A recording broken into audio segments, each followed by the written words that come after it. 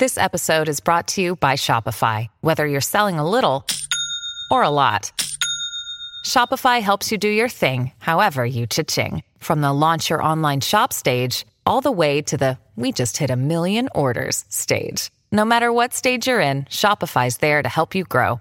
Sign up for a $1 per month trial period at shopify.com/special offer, all lowercase. That's shopify.com/special offer. Warning. The following podcast, which contains strong language and mature content, is unsuitable for children or for the faint of heart. The subject matter discussed will be frightening and graphic in nature. Listener discretion is advised. Three spooked girls. Three spooked girls. When you wanna hear about the paranormal, you get the spooked girls. True crime that makes you hypothermal. With the three spooked girls, stabby snippets will give you dreams. Tara and Jessica will make you scream along with the spooked girls. Bring on the slaughter. We on that haunted ground. Spooked girls. The three spooked girls. Hey Spooksters, and welcome back to another episode here on Three Spooked Girls. My name is Tara, and as always, I'm here with my girlfriend Jessica. Hello. Hello. And today we are going to go ahead and get started on the trial. We did mention last episode we weren't sure if we were going to split it, but we decided, yes, we are going to split it. So you guys just get more content. It's fine. Today we will be talking about the prosecution and kind of going over some information with that. And then the next OJ episode, Jess will pick up with the defense and we will go into all the stuff. Yes. But to go ahead, I'm just going to go ahead and dive on in. So when covering the trial portion of this massive case, we wanted to each share the opening statements because we felt those were important. So I'm going to start with the Deputy District Attorney, Christopher Darden. He did the first part of the opening statement, and I have a transcript of kind of majority of it. Here we go, guys. Your Honor, Judge Ito, Mr. Cochran, and Mr. Shapiro, and Dean Ullman, and to my colleagues seated here today in front of you, and to the real parties in interest of this case, the Brown family, the Goldman family, and the Simpson family, and to you, ladies and gentlemen of the jury, good morning. I think it's fair to say that I have the toughest job in town today, except for the job you have. Your job may be a little bit tougher, but your job, and like my job, both have a central focus, a single objective, and that objective is justice, obviously. We're here today, obviously. Man, that's like his favorite word. Sorry. I was just like, obviously. Obviously. To resolve an issue, to settle a question that has been on the minds of the people throughout the country these last 7 months.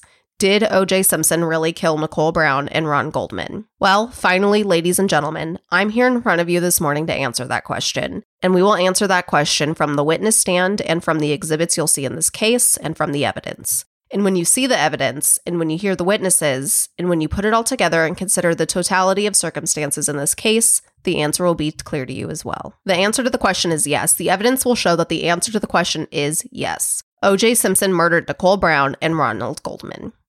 Why? Why would he do it? Why would he do it? Not O.J. Simpson. Not the O.J. Simpson we think we know. Not the O.J. Simpson we think we've seen over the years. We've seen him play football at USC. We've watched him play against UCLA, play in the Rose Bowl. We've watched him win the Heisman Trophy. He may be the best running back in the history of the NFL. We watched him leap turnstiles and chairs and run into the airplane in Hertz commercials. We watched him in Naked Gun 33 and 1/3. We've seen him time and time again. We came to think that we know him. What we've been seeing, ladies and gentlemen, is just a public face, a public persona, a face of the athlete, a face of the actor. It is not the actor who is on trial here today, ladies and gentlemen. It is not the public face. It's the other face. Like many men in public, there's a public image, a public side, a public life. He may also have a private side, a private face. And that is the face we will expose to you in this trial, the other side of O.J. Simpson. The other face that Nicole Brown encountered almost every day of her adult life, the face she encountered at the last moment of her adult life, the face that encountered Ronald Goldman during his last moments of life. The evidence will show that the face you see, and the man you will see, is the face of a batterer, a wife beater, an abuser, a controller. You will see the face of Ron and Nicole's murderer. To understand what happened, we need to examine the defense's relationship with Nicole. You'll see his motive for killing his ex-wife as you hear the evidence in the case. That motive will become clear. He killed Nicole, not because he hated her. He didn't hate Nicole. He didn't kill her because he didn't love her anymore. He killed her for a reason almost as old as mankind itself. He killed her out of jealousy. He killed her because he couldn't have her. And if he couldn't have her, he didn't want anybody else to have her. He killed her to control her. Control was a continuing thing, the central focus of the entire relationship. By killing Nicole, the defendant assumed total control of her. By killing her, nobody could have her. He killed Ron Goldman for another reason. He killed Ron Goldman because he got in the way. He killed Nicole because he had a problem with her, as men and women sometimes do in relationships. They have a problem, and this defendant's problem demanded a courtroom. I think he stated the problem rather eloquently as he stood over her body at her wake. And he said then, and he said on other occasions, and I quote, he said while standing over Nicole's body, "My problem was that I loved her too much." It wasn't really love, it was an obsession. But it wasn't really love, ladies and gentlemen. This will be reflected in the evidence, and the evidence will establish that it wasn't really love. What this defendant had for Nicole Brown was not love, it was an obsession. He became obsessed with her, and his obsession was so great that he developed a need to control her. And his need to control and his obsession was so great that when he came to realize that he could not keep her, he killed her. Because to let her go would mean to lose control of her. To let her go with Ron Goldman or someone else would mean to lose control. He couldn't have her, and neither could anyone else. Now, the evidence in this case will establish that the man in the courtroom, this defendant, is an extremely controlling, obsessive man. And as I've said before, the control and obsessiveness was the single dominant theme in their relationship, and he controlled her in a variety of ways. He controlled her financially. When the defendant first met Nicole, she was barely 18. He was almost 30. She shared an apartment, and he owned a mansion. She waited tables at a restaurant. He was a millionaire. No one had ever heard of Nicole Brown, but he was one of the most recognized men in America. But after he met her, he slowly began to control her. She shared an apartment with a friend. He got her her own apartment. He bought her things. He gave her things. By the time she was 19, she was driving a Porsche. He got it for her. He began to gain control over her. As the years went on and they continued to date, and as he gained more and more control of her, the more control he gained, the more abusive he became. As you listen to the evidence of this case, you're going to hear the evidence regarding domestic abuse, violence, intimidation, physical abuse, wife beating, and public humiliation. As you listen to the trial and as you hear the evidence and see this evidence, please keep in mind that all of these different kinds of abuse were all different methods to control her. The evidence will show in this case that he abused her mentally. He stripped her of her self-esteem. This defendant dictated the way Nicole was dressed. He dictated the way she could wear her hair. But demeaning her and controlling the purse strings and isolating her into who she would see and who her friends would see and who they would not see wasn't all this defendant did to control this woman. There were more powerful forms of control. There's force, there's violence, there's fear, there's intimidation. And you will hear the testimony, you will see the evidence that in his quest for controlling Nicole, this defendant used all of these things. I mentioned earlier that they met when she was 18 years old back in 1977. They dated for 8 years, and they eventually married in 1985. The marriage was a stormy marriage, and it was a marriage punctuated by acts of violence, and that violence would always be followed by an apology. He would apologize, give her jewelry, buy her flowers. He would promise to do better, promise to maintain control of himself, and he would promise to not do it again. And then those acts of violence followed by additional acts of violence, and it became a cycle. Violence, apologies, a period of quiet and calm, then violence and apologies, quiet and calm, on and on and on. The cycle of violence characterized their relationship. It characterized their marriage. You'll hear testimony in this case from Nicole's mother, and she'll tell you about some of the telephone conversations she had with the defendant after 1992, and some even more recent. In one conversation, he told her, quote, "All of my friends tell me that I should just leave her alone, just forget about her, just go on with my own life." And when Mrs. Brown said, "Why don't you do that? Why don't you let her go? If you let her go, then maybe she'll come back to you. Just let her go and maybe she'll come back." And his response was, "I can't. You know I can't. You know I can't help myself. I can't let her go." He couldn't let her go. He couldn't help but pursue her. Still, she stayed. She remained involved not only in the sense that he was the father of her children, but she attempted to reconcile. And over the months of October of 1993, they tried to get back together and they failed.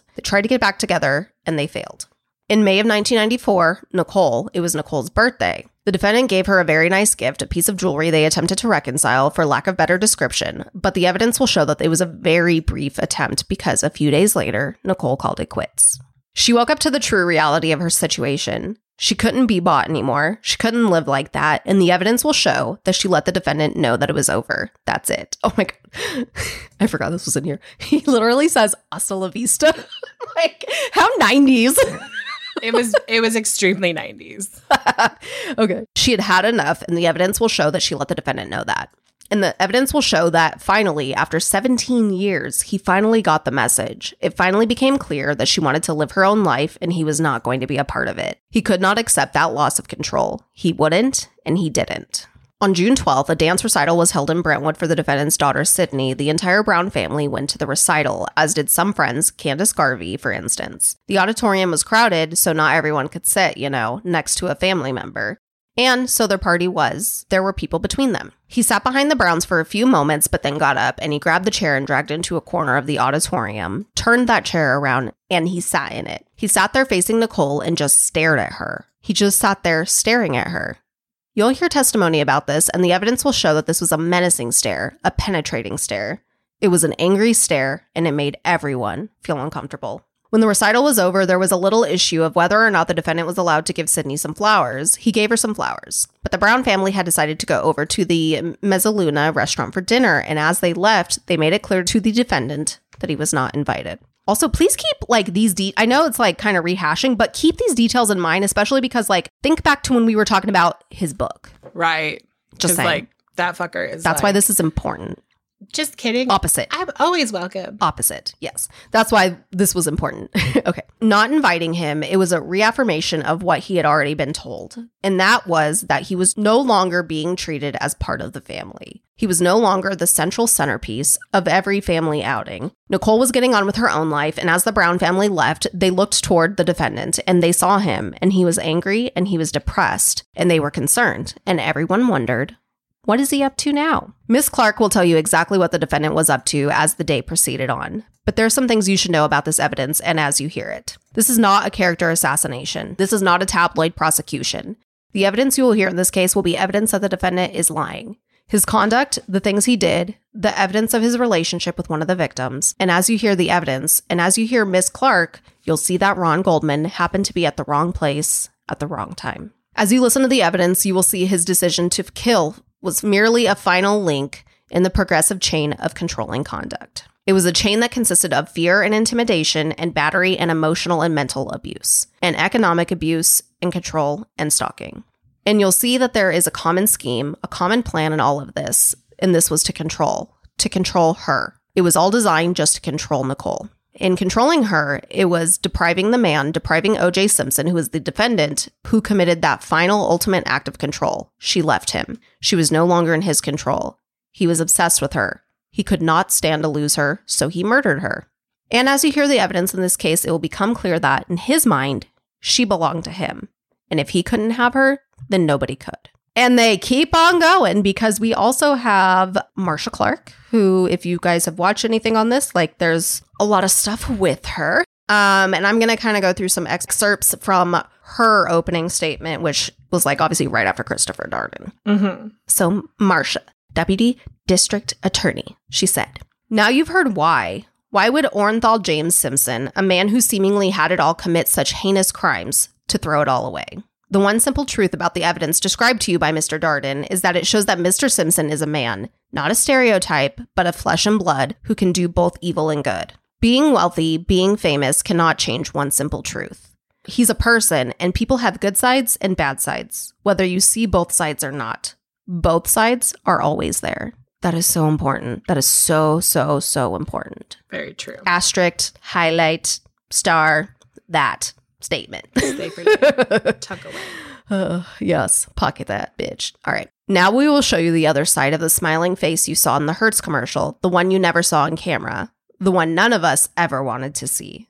And that was the side that went from Rockingham at his estate to Nicole's home at 875 South Bundy on the night of June 12, 1994. Now, on that night, many events were happening at the same time. And in order to give you a true picture, the most clear and accurate picture of what really happened, how the events occurred, I'm going to go back and forth between the parties and between locations. Just as me and Jess did. Because, that's just how you have to do it because there was so much going on. Right.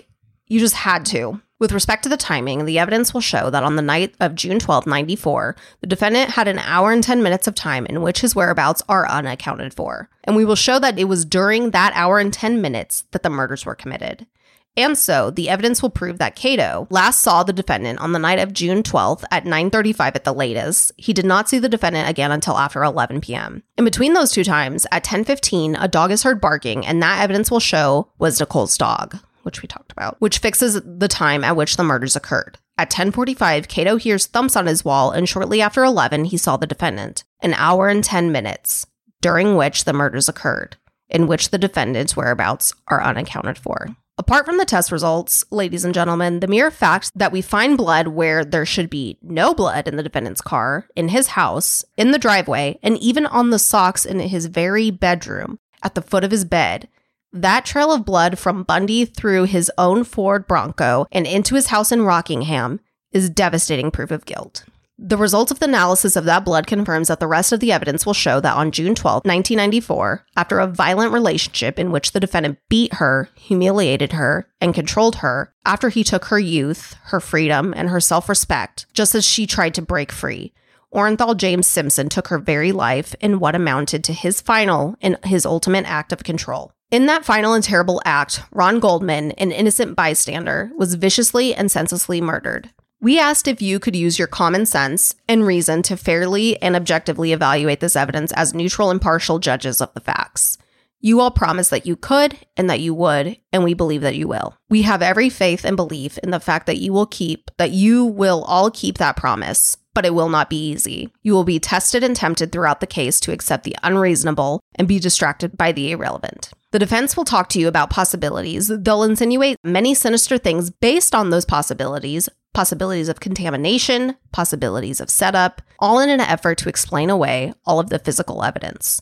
But possibilities alone do not equal proof. You've heard the instructions that says that all matters subject to human affairs are capable of some possible doubt. That's why the standard is reasonable doubt, and you'll hear the word reasonable more than once in the jury instructions, and you already have because it's the proof standard was beyond all possible doubt that there could never be a conviction. There can always be a possible doubt about something. The question is whether you have a doubt that is founded in reason. So beware of the efforts to try to get you to accept the unreasonable, be distracted by the irrelevant, and to base your decision on speculation, on mere possibilities with no hard evidence to show that any of them really occurred. You're going to have to be ever vigilant in acting as the judges in this case. Each one of you is a judge. Each one of you is a trier of fact. You have to examine all of the evidence carefully and ask yourselves, is this reasonable? Is this logical? Does this make sense? Would I look at this evidence the same way? And at this point, there's an objection by attorney Johnny L. Cochran Jr. And he says, he's objecting because he says she's starting to argue now. And Judge Ito says, sounds like an argument to me. And Clark continues. Look at the evidence the same way you would for any other case. Now, winning is not what this is about. This is not a game. This is about justice and seeing that justice is done. 2 people have been brutally murdered, and the evidence consistently will point to the guilt of only one person as the murderer. Very true. Just very true. Mm-hmm. There was no rush to judgment in this case. It was very carefully considered before it was filed. The evidence will show, ladies and gentlemen, that as of June 15th, many DNA results have already been returned. As of June 15th, there have already been a match between the defendant and the blood found at Bundy Drive. They had already been a match between the victims and the blood found on the glove at his house. My job is to seek justice. I've had cases like this one before, and there will be cases after it. This case is not about the lawyers, myself, Mr. Hodgman, Mr. Darden, or Mr. Cochran. We have to remember what this case is about, and justice for all. Ladies and gentlemen, if those words are to mean anything, we must all be equal in the eyes of the law, and we cannot use a sliding scale to judge guilt or innocence based on the defendant's or victim's popularity.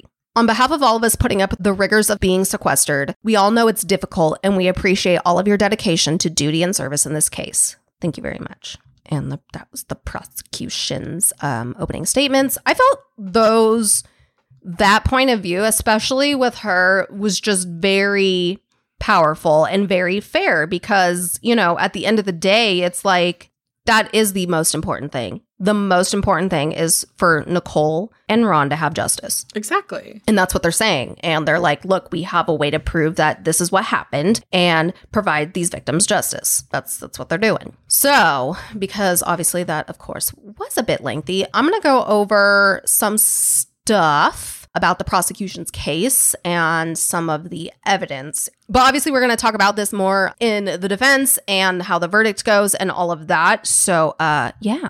So it's going to be a lot of conversation. I'm excited about it. The prosecution's case, there's 2 pieces of physical evidence that they relied on. A glove found in O.J. Simpson's possession that matched one found at the crime scene. And we will talk about that glove a lot in the next episode. Very much so. DNA evidence that linked OJ to the crime scene, the blood that's been referred to a lot. So, basically, the prosecution's case was that in the course of murdering Nicole and Ron, OJ cut his hand, which we've seen pictures of the cut on his hand, allowing drops of blood to be found at the crime scene and leading away from it in his car, as we've seen, and at his residence. And the prosecution argues that blood spatter transferred from the victims to OJ during the murders had been transferred to his car from his person. So not saying he, you know, did anything with their bodies in his car, but basically like that spatter obviously got on him and he was touching stuff in his car. If this is what you believe, that's what they're putting out there to explain that, how that got there. So from his person and from the glove that we mentioned, prosecution speculated that OJ had worn a pair of socks that were found to contain Nicole's DNA while committing the murder. And the case was that OJ had disposed of all of the clothing he wore while committing the crime, except for those socks, because he was unaware that they were stained from Nicole's blood because they were black socks, which would make sense. Over the course of the trial, the prosecution has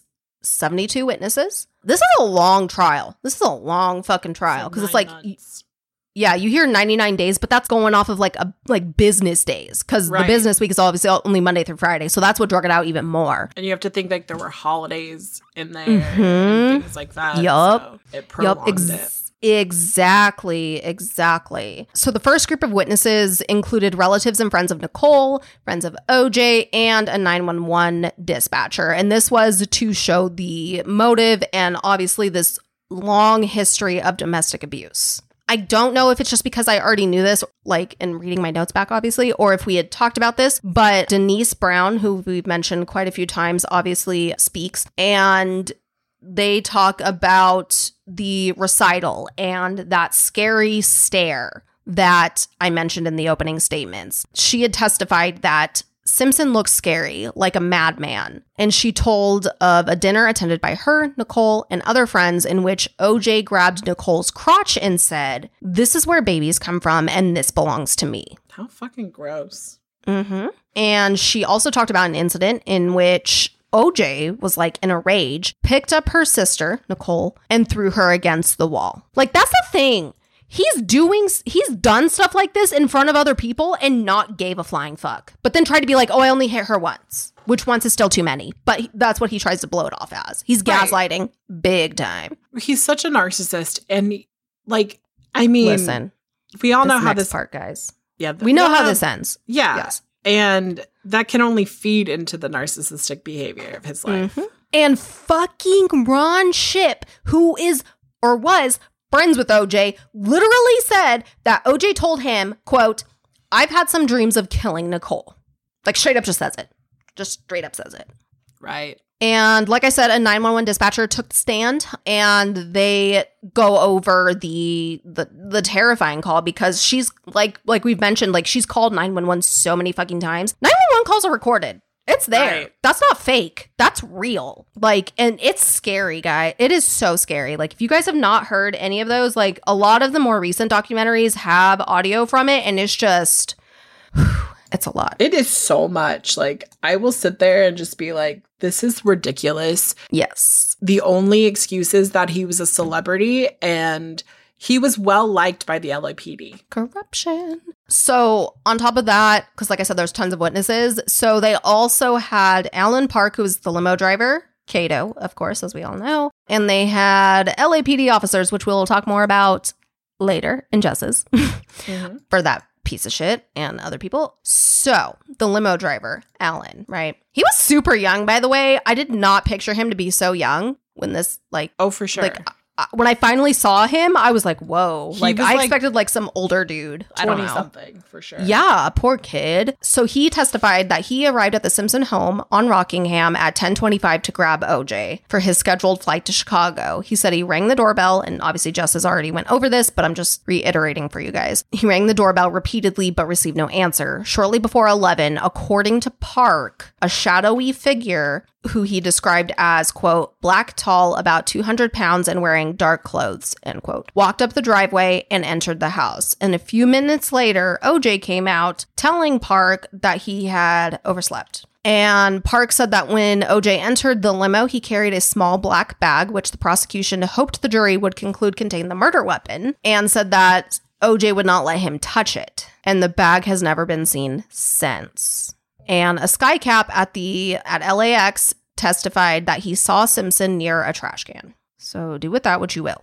And Cato obviously like takes a stand. Like, I feel like that's like one of the more famous witnesses because he's participated in documentaries and specials and stuff on this case since. And during he testified that he and OJ went and got Big Macs and fries and stuff at McDonald's at 9:36. And that he couldn't account for his whereabouts after that. And like we mentioned, the thumping on the walls and all of that, it's just a lot. And they present, that Simpson called Paula, which we know, but the defense doesn't, try to explain any of that because it's kind of like, well, I mean, he was just calling Paula because of course he was. But what's interesting is there was like a statement that at this time he was like, oh, I was practicing golf. But it's like, but you're in your car phone calling Paula, according to phone records. Right.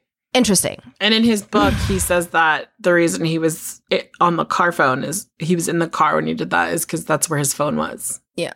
So the evidence that they presented was technical and circumstantial, relating mostly to the results of blood, hair, fiber, and footprint analysis from Nicole's house and from Simpson's house in Rockingham. What's described as the most compelling testimony was the concerned 2 RFLP tests. The first indicated that the blood found at the crime scene would have only come from 1 out of 170 million sources of blood, and Simpson fit the profile. That's so, like...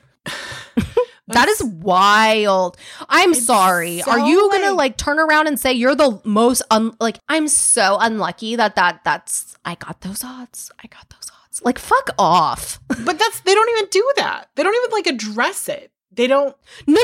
I'm just, saying, OJ would have been like, oh, by the way, I guess I just have really shitty luck. Oh, right. No. But... That's what I'm saying. But here's the thing. Oh, no. We're not going to go into that because for next episode. It's fine. I'm just doing very, brief letting them know. So you guys... A lot of my stuff pocket because so much... obviously this all comes up again in the defense and we'll go more into details then. Jesus. I just had to lay the groundwork for you guys because it's just ridiculous. The second came from blood found on the socks. According to prosecution testimony, only 1 out of 6.8 billion sources of blood matched the sample. Nicole Brown Simpson might well be the only person on Earth whose blood matched the blood found on the socks. Just saying. So there's that. Just saying. There's that. And to kind of wrap us up here on the evidence also presented today, guys. So, well, not today, obviously, but from the prosecution.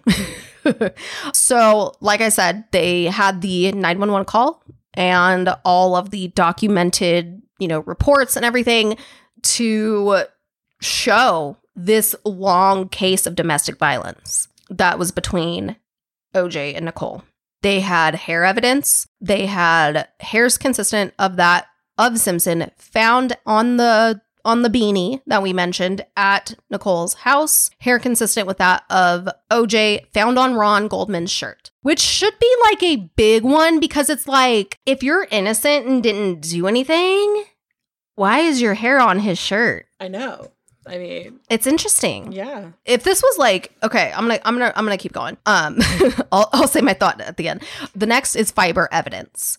Cotton fibers consistent with the carpet in the Bronco were found on the glove at Rockingham. The next, fibers consistent to the carpet from the Bronco were found on the beanie at Nicole's house. Right. Weird. Next, blood evidence. So we've already mentioned some of it. First is killer drop blood near shoe prints at Nicole's house. Blood dropped at Bundy, which is obviously like her.